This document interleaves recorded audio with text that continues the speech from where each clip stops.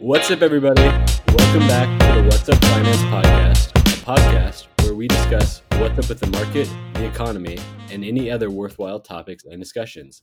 My name is Matthew Campbell, and joining me is my partner, Camden Elkanati. Today, we are very happy to welcome Scott Monroe. Scott Monroe has decades of experience in public and private real estate management and investment, and he now operates a growing private real estate company in the Orange County area specialized in affordable housing. Hello, Camden, and thank you for joining us today, Scott. Hey everyone, today we'll be discussing what's up affordable housing, real estate, and success, and we'll be talking to Scott Monroe.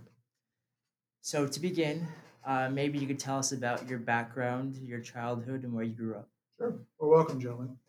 Um, Essentially, my background is real estate background from day one. My father was a successful real estate investor and real estate broker up in Northern California.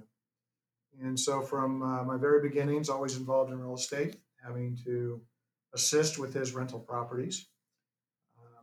And then from that point forward, had an opportunity to move away from my father's operations and work outside of the family, and had experience working with different organizations that specialized in real estate development, including acquisitions, obviously development, and management.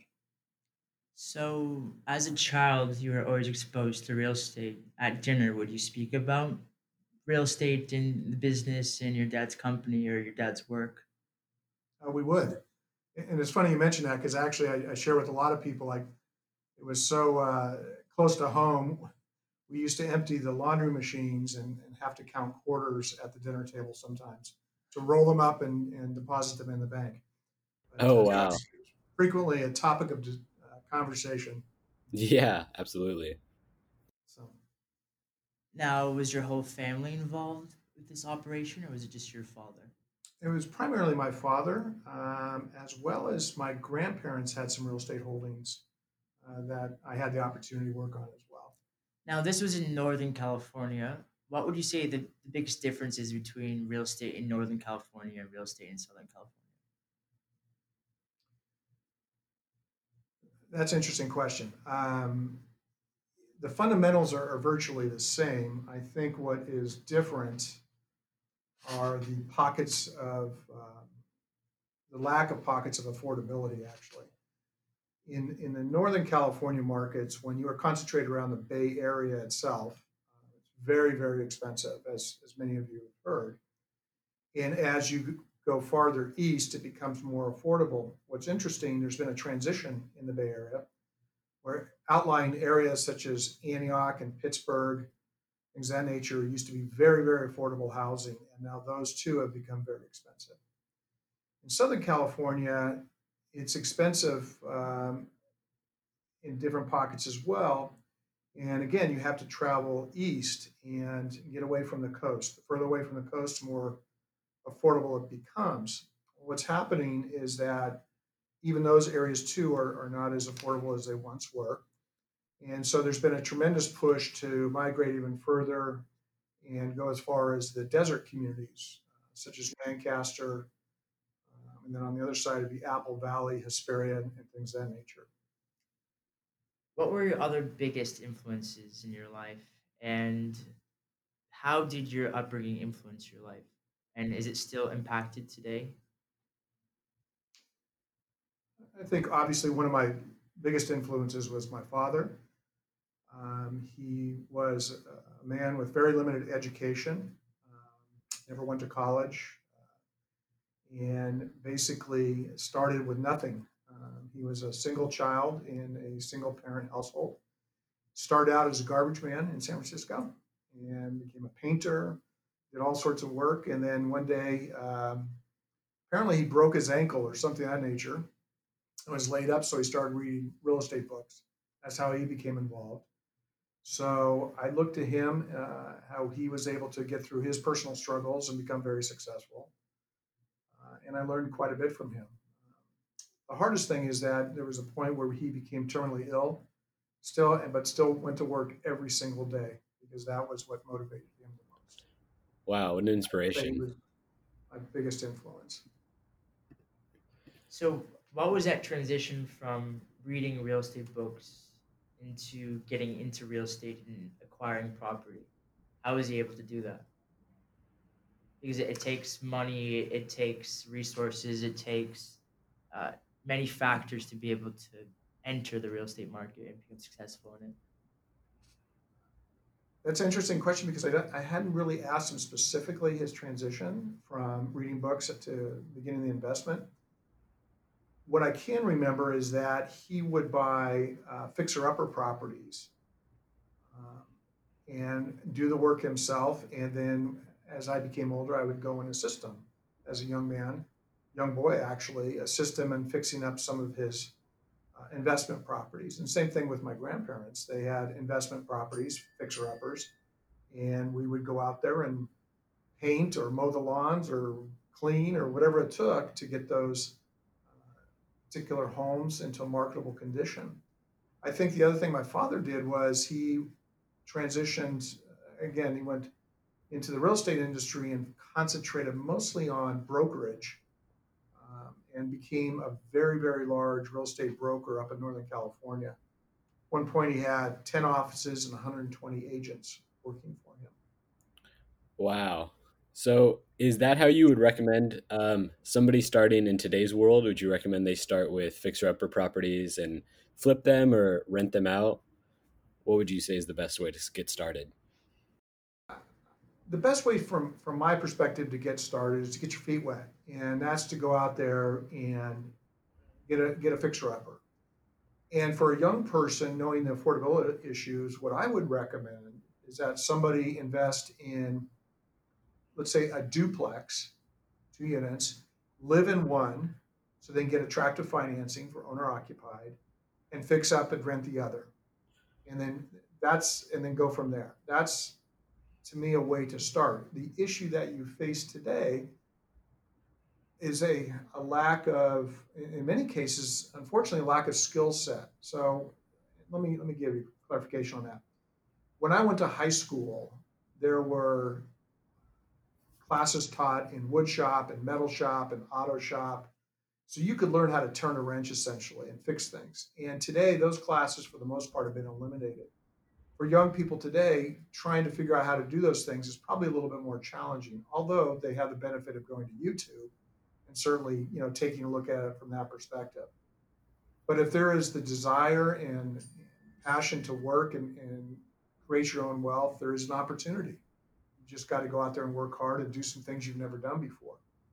The other thing is, many young people have grown up in a very affluent society and have not experienced, having to work hard and clean things that are very dirty and things of that nature. And again, when you own real estate, the best way to learn is to do it yourself as much as possible when you're first starting. So you understand and appreciate the value of your investment. But also as you grow, you will now understand when somebody gives you a bid for work or something of that nature, you'll understand what they're going through and how they arrive at their numbers, having that direct experience. That's some excellent advice. Thank you for that. Now, you started your schooling in Northern California and then transitioned to uh, Oregon to study at University of Oregon. What were your subjects of strength? What did you like studying in school? I think I look back at University of Oregon and really what I tried to concentrate was the business curriculum, in particular accounting. And I think that is directly attributable to some guidance I received from my father because accounting skills go anywhere with you. They help you in your personal life and they help you in your professional life. So I concentrated on accounting, number one, and then number two, general business classes, including legal class, real estate class, marketing, et cetera, et cetera.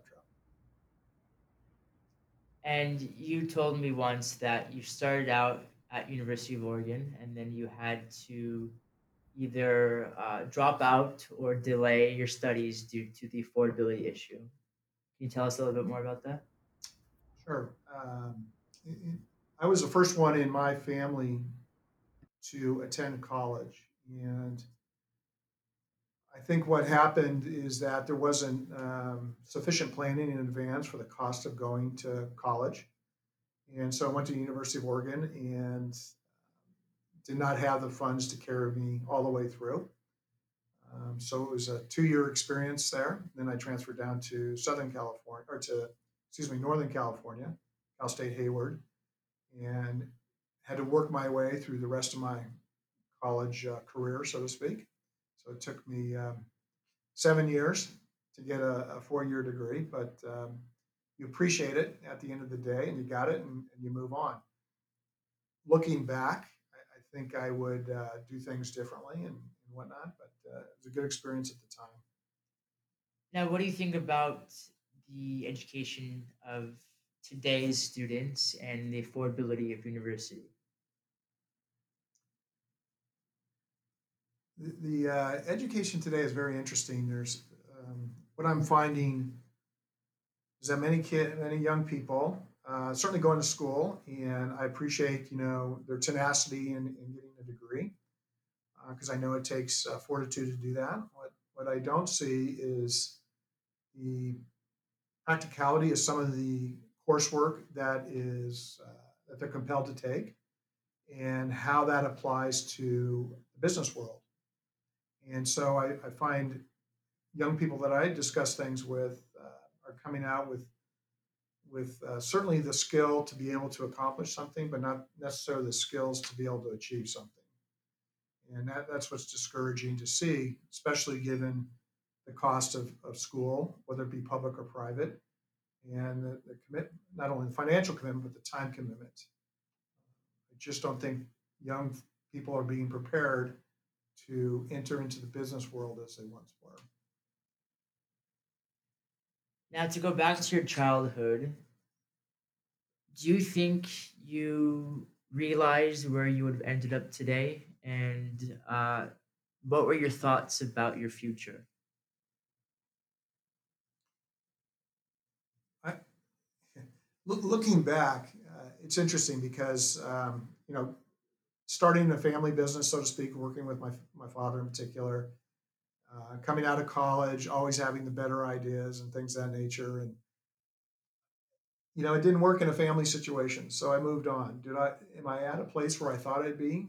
Absolutely not. I mean, every day, you're thrown a new curve or you learn something new, and your life moves from that point forward. I had no expectation to be where I'm at today. It just happened to fall into place after some hard work. It's a great answer. Now, would you say that you are a natural born leader, or did you have to learn to be a leader? Well, I think I have. I'm comfortable being a leader. I'm comfortable being a risk taker, making tough decisions, and things of that nature. So I think that's innate in a lot of ways. But I think there's some things that are learned along the way to be an effective leader. And one of the things that I have really learned in a leadership role is that you will not please everyone. There will be a group of people that you're leading, and you can be assured not everyone will agree with what you're doing, and you have to have the professional stamina to get through that because at times it's very discouraging when people don't want to follow your direction, and you just got to learn to live with that. But again, back to the original question, I think some of it was just innate, and you're just being comfortable in your own skin. Great. Yeah, that makes sense. Um, so you mentioned how you got started in real estate and interested because of your dad, and you started working with your dad. Could you talk more about how you got started in real estate and kind of bring us through your career a little bit? So I leave the family business, and I work for at that time in the early '80s. I worked for a individual named Dale Luger, very bright individual, and his tactic was to go into distressed low income areas and buy foreclosure properties. These were in East Oakland, California, West Pittsburgh, California. So very, very low income and very dangerous areas, actually. But the intent was to buy the foreclosures and fix them up and then sell them or finance them and move to the next deal. So I was hired to do the property management for Dale and did that for a period of time. And then another property manager at the same firm, we ended up starting our own property management company. As Dale's business wound down, we took over those accounts that he was under his management umbrella, did our own company, and then secured other properties to manage. That was my first partnership opportunity, and should have learned from that lesson. But having partners is always challenging. So we parted ways, and then I ended up joining a company called Prometheus, which is a very prominent developer of both commercial and multifamily properties in Northern California. It was in privately held firm by a gentleman named Sanford Diller, extremely successful individual. And that gave me an opportunity to get exposed to higher end properties on the multifamily side.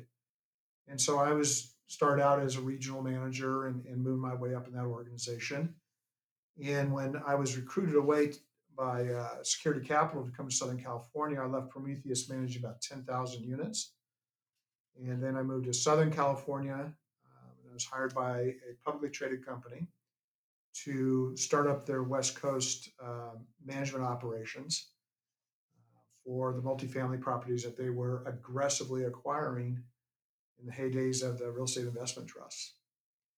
Worked for Security Capital, which became known as Archstone. Moved into the senior VP role, had 15,000 units under my belt. And then Archstone began to move in a different direction. And so I moved on to a company called Ceres Regis, another privately held company in Southern California, which developed both industrial, commercial, and multifamily for rent and for sale product. I was responsible for the Southern California operations there as well. So I had a good run with them, and during that time, had an opportunity to invest in my first mobile home park, and became exposed to a whole new real estate discipline, manufactured housing / mobile home parks, and saw that as an opportunity to move into, and then slowly but surely continue to acquire in that space. Built up a large enough portfolio to essentially leave the corporate world and just work with my own real estate investments going forward. Now, you spoke about a couple of things. You spoke about managing large portfolios of units and also working for public and private real estate companies. At what number of units does it become the same? Whereas, like, you manage 1,000, you manage 5,000, it's like the same amount of work. Is that similar to, like, if you managed 10,000 or 20,000, do you think the same amount of work is applied? Or is it a different difficulty level? I don't know if it's so much a different difficulty level. What's different as your portfolio grows, your infrastructure grows, and the amount of people that are under you grows, and things of that nature, and that always brings its own complications. I think the bigger difference is between public and private. And when you're working for a private company, there is an emotional component that you do not see in the public sector. So, case in point, when I worked at Prometheus, Sanford Diller, who at that time was worth a significant amount of money and was probably in his late 60s, was still involved in the day-to-day design of each of the multifamily properties that he developed. And he was so involved, he would actually get out his architectural ruler and his solar calculator and determine the size of how big the closet was going to be in one of his particular multifamily developments. And so there you see kind of an emotional, passionate component that I did not see in the public sector. The public sector, what you are so focused on is earnings per share. And so everything was about forecasting and making sure we were meeting Wall Street's expectations, the analysts' expectations, and bottom line, the earnings per share that had been communicated to Wall Street. So again, less of an emotional business with the public sector as compared to the private sector. So I think, to me, that's where a greater difference was as compared to the size of the portfolio per se. So size doesn't matter.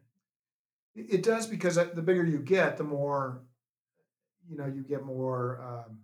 You're more attractive to vendors, and it's easier to recruit and things of that nature. So size does count, but again, operationally, it's not much different aside from if it's public as compared to public versus private, where it is much different. Now, from my own experience and observations, real estate is a very lucrative asset to have, and many people become wealthy from it. Why would you say people become wealthy from real estate? What's so attractive about that asset? Well, first of all, it takes a long time to become wealthy. And one of the common denominators that I've seen for people that have become wealthy in real estate is that they have a very, very long term hold perspective. You certainly can buy and flip real estate and make some short term gains, but to become truly wealthy, the individuals I've worked with have all held their assets for an extended period of time.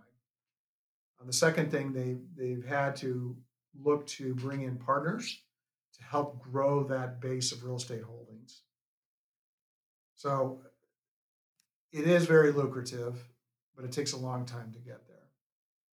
One of the things that I see attractive to real estate as compared to other types of investments, real estate, you can go out and touch it every day if you want to. It's a fixed asset. It's there, and you have control over 90% of that asset. And I contrast that to having investments in stocks and bonds and things of that nature, where it's all on paper, and you have absolutely no control. And you can kind of equate that to being on a commercial airplane. You're in the hands of someone else the entire time. Well, with the stock portfolio, it's the same thing. You're in, you are trusting your money to somebody else. When you own your own real estate, you are making the decisions as to the direction of that real estate. And you're able to go out there and look at it every day if you so choose. And I think that's what creates kind of a unique opportunity in the investment world, is the amount of influence you actually have on your holdings. Would you say that real estate is an overcrowded investment, or it's overcrowded with competition? Would you say there's also possibly still opportunity in real estate for younger people? Well, first of all, there's always opportunity. Um, Always opportunity, no matter what the market conditions are and things of that nature. What is essential is that you find your niche. What are you going to take on that other people are overlooking? So to answer your question, is there opportunity? Absolutely. And it's a crowded field right now in a lot of ways, for, I'll call it, institutional level type properties, for sure, because there's a tremendous amount of money out there chasing very few properties. There's also tremendous competition for anything between 50 units and up, because again, these are more privately held investment firms with a lot of money, because there's very few alternative investments out there. But again, for a young person who's willing to take on an element of risk, and that risk could be taking on an asset that's in bad condition, maybe it's in a transitioning neighborhood, etc. There's absolutely opportunity. What's hard for young people today is they've grown up in a society where everything is kind of a perfect world, and that's not really what it's all about. You've got to go out in those imperfect situations and create an opportunity to make it more perfect, so it's desirable. But again, if you're going out after things that look pretty to begin with, you will not find that opportunity as compared if you go out to those things that need a little TLC. So I've got a question that both of you can weigh in on. For our listeners who don't know, Camden recently started working kind of in real estate as an analyst. And Scott, you just finished going over your many years of extensive experience. I'm curious to see how you think real estate has changed over the years, maybe like along with technology or just as people have moved and markets have changed. Like, what do you think is different now versus, 10, 20 years ago? Certainly, the technology aspects changed significantly, and I think as an easy example to understand is everything's online with regards to marketing and things of that nature. Whereas in the past, you had to rely on traditional print publications. Those things are no longer out there. It's really everything's online from apartments.com to Craigslist, whatever the case might be. So that to me has been one a significant change, as well as the utilization of virtual tours and those types of things. The other thing that's changed, I think, in real estate is that the consumer, or the renter in this case, has greater access not only to seeing what your competition is, obviously, but also to different resources. And that creates some challenges in itself when they have direct access, again, to these whole host of sort resources that sometimes can pit a landlord against the renter or renter against the landlord. That becomes very challenging at times. Yeah, that's interesting. So moving forward, what do you see kind of being like the next developments? Maybe you mentioned like virtual tours, that kind of stuff. Going forward, do you think there's going to be some more changes? I do. What's interesting now because of this whole COVID pandemic experience is that you're already reading articles where there will be a shift in how with design, and that's something else that I saw before. If you go back to when 9/11 occurred, after 9/11, before 9/11, people were really into their own personal space and things of that nature. 9/11 occurs, all of a sudden there's a desire to have some socialization. So in the old days, you used to build an apartment development with a rec room and things of that nature. There became a point where those were not utilized at all. 9/11 occurred, all of a sudden there was a demand to have some of that social gathering again. With this pandemic, it'll be interesting because will it go the opposite way? Will people be afraid to have those social gatherings, even though there's been some tremendous improvements in development of common areas at multifamily developments? Will people be concerned about having those gatherings? And who knows what the future holds for us? But that's one of the things that there could be a tremendous shift. The other thing that I think is still in a shift that's waiting to occur is with fully sustainable, and I'm going to call it off-grid type housing developments. I just personally think that there is a tremendous opportunity to be out there, being one of the first developers to create a 100% off-grid environment, and probably focusing on smaller living units, the whole tiny home movement, and things of that nature. But with the technology that's available today, you almost can build 100% off-grid sustainable development, even in a highly populated area. Can you give more detail on that? What is a sustainable environment? From my perspective, what sustainable environment would be where not only are most of the products that you use to build the individual units, recyclable materials, renewable materials, etc., but with the underlying infrastructure. So, as an example, right now there's technology where you can pull humidity out of the air to create a water source for your home. It's called sky water technology, and essentially, you would not have to rely on a water distribution system, a conventional water distribution system. You also have the benefit of solar. You also have the benefit of wind power. So all of these things can help you develop a sustainable community. The other thing that's happening is that there's more and more technology towards treating of gray water and black water. So once those things are fully vetted out and proven, in theory, you could bring in manufactured homes, pre-manufactured or modular homes that are 100% reliant on themselves, so to speak, and you would not need the common utility infrastructure that you need today. If that were to occur, your development costs could drop exponentially because when you develop affordable housing or any housing, the cost of infrastructure is a significant portion. So if these homes are able to generate their own water, generate their own power, and treat their own gray and black water, that is a potential to save a tremendous amount of money and do the right thing for the environment.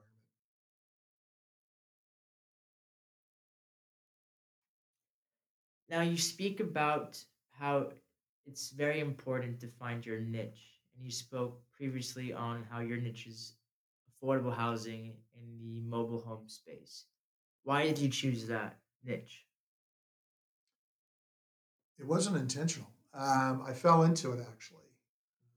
A long-term business partner of mine introduced me to mobile home park slash manufactured housing when I told him I had some monies to invest. And we made an investment in a mobile home park in Apple Valley, California.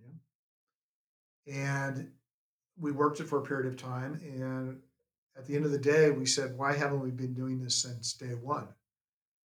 And what's interesting, even though I grew up in a real estate environment all my life, I had really not been exposed to this particular asset class. So once I fell into it, we just saw that it's a business model that at that time for the smaller properties was not sophisticated and essentially lacked a professional management approach to a mom and pop industry. Now, I want to clarify that that does not include larger, what they call five-star communities that are professionally managed. Most of the mobile home park space is small mom and pop owners, and they are not sophisticated. And so this created an opportunity for us to come in there and buy these properties and elevate the management and create a level of sophistication at the smaller property level that had not been experienced before. Now, how would you analyze a potential investment property in this mobile home space? Well, it's very similar to any acquisition. I mean, the first thing you do, obviously, you're looking at location, and you're making sure you're comfortable with that.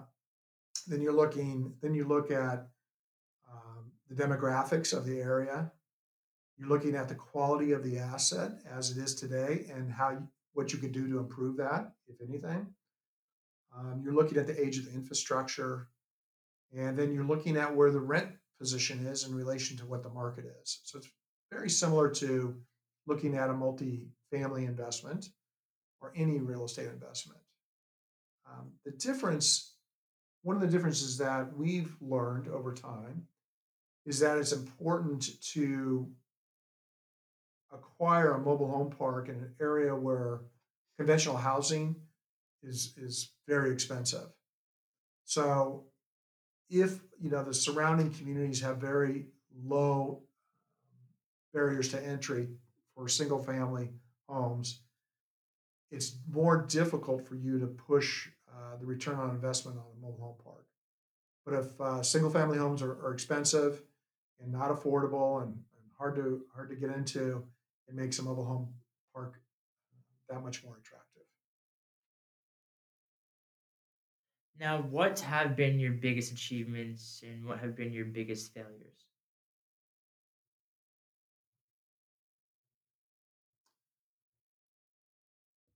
I think my biggest achievement is probably being able to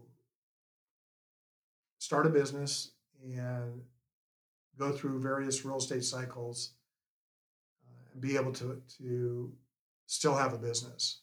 There's a lot of times when there is a slowdown in the economy, a lot of businesses fail. And I think we've been able to weather the storm and ride it out and continue to expand our portfolio year after year.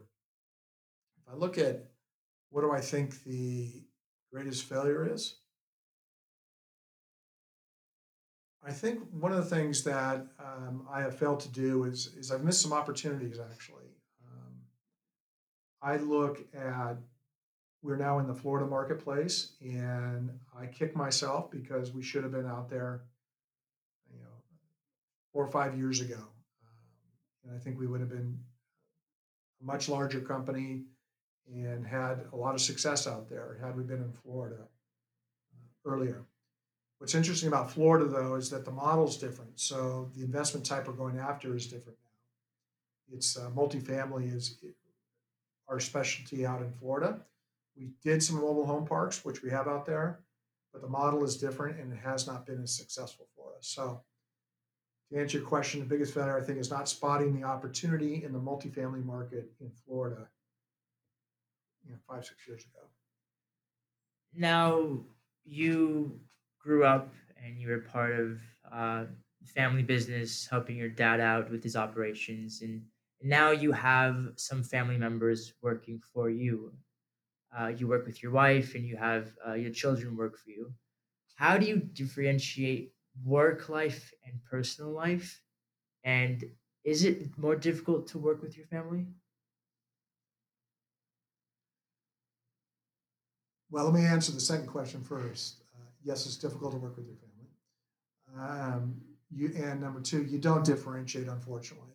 When you own your own business, whether it's real estate or not, it's 24/7, and you have to go in when when you're going to own your own business, understanding that you can't shut it off. And in some ways, that's okay because you can't shut it off. And let's say the weekend comes around and the phones are died down, you're still reading about your industry. You're still trying to figure out what your next deal is going to be or how you can improve operations. And you could be doing that, discussing that with your family members or just on your own. You're just always, it's 24/7. You're always thinking about it on how you can do better. What can you acquire? What do you need to divest? What do you need to refinance? Et cetera, et cetera. So that's at times very challenging. Um, and it's hard to shut it off, to be honest with you. Would you want more of a balance, or do you like how it is now? There's days I absolutely want more balance. But if I wanted it any different, I would change what I'm doing. Great. So, why did you decide to go out on your own and start your own company? And could you talk about how you did that? I think the decision to go out on my own was that, again, we found this real estate niche, these mobile home parks, and just saw it as an opportunity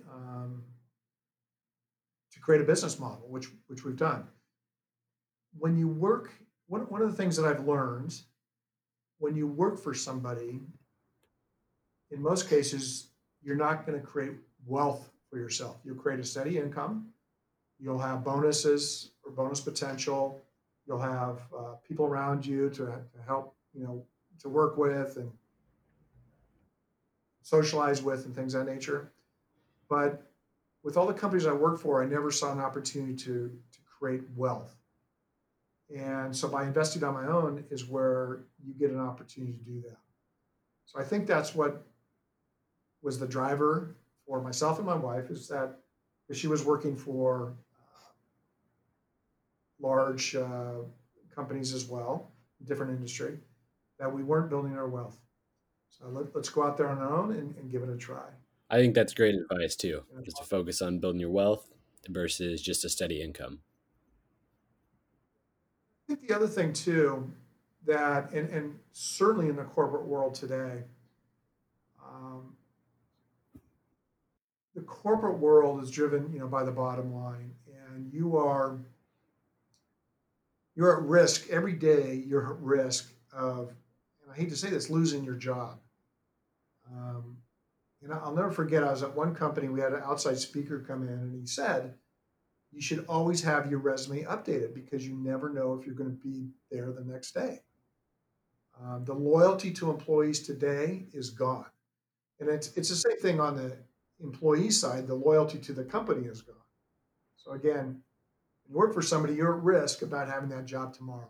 And I don't mean to be a doomsday guy or anything like that, but it's a fact of life. Yeah, absolutely. Now, with starting your own business and operating your own company, managing it, there's many divisions and departments that you have to oversee and run. What is the most difficult department that you had to operate? Is it the HR? Is it the PR? Is it the acquisitions? Is it the management side? Let me answer a little differently than what's the most difficult. If I were anybody starting out today, I would highly recommend that they have their accounting in order because you spend a considerable amount of time as you grow trying to understand where you are financially. And so having good accounting is essential going forward. The other thing is especially in California, understanding HR is all too important today. You are at tremendous risk in California when you operate, and there are so many rules and regulations. So having the ability to access individuals that are HR professionals is very important as well. There will be times where you still break the rules because you have to. You can't follow every single rule and be successful, and you've got to weigh that out. But again, having that resource is critical when you're starting out. At what point in your career have you realized that you achieved success? Or have you not realized that yet? Well, how would you define success? My definition is different from yours, so let's hear yours first. Well, that's a hard question to answer. I think one of the things you feel successful when you're able to step out on your own and continue for an extended period of time on your own. That's an element of success. I think there's success, obviously, financially, which is easy to measure. You look, is your balance sheet improving or not? That's another element of success. But again, success comes in many different ways.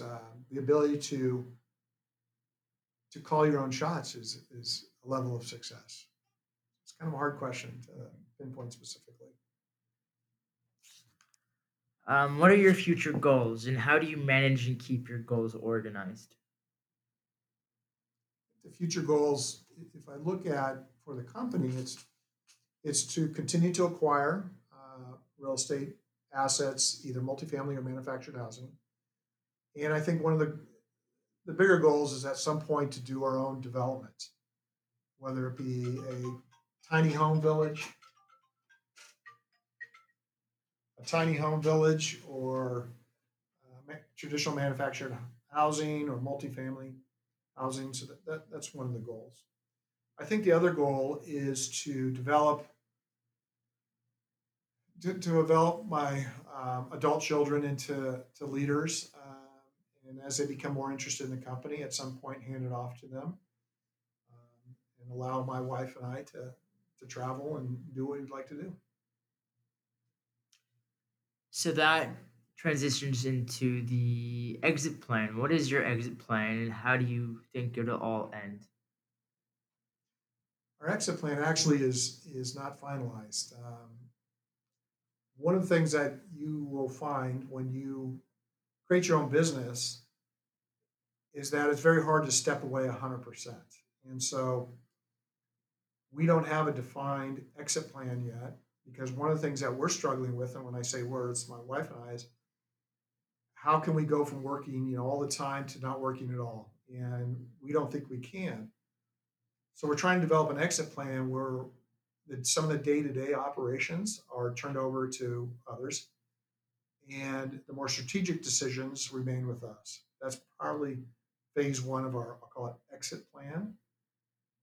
although we don't know. It's just subject to change. Matthew, any other questions you have? No, you really were able to provide a ton of insight in a short amount of time. We really thank you, and I know that our listeners were able to get a ton of value in everything you had to share today. And Scott, would you like to add anything else or share anything else? I'd just like to share, again, take the risk. If you never try, you'll never know. So take the risk. If you're a young person, you want to get involved in real estate, go out there and take the risk. There's a tremendous amount of resources available for individuals that want to do that. And the rewards, you hang in there, you go through some ups and downs and things of that nature. The rewards are endless. So I encourage you to try it. Great. That's a great note to end it on. Thank you so much for joining us today, Scott.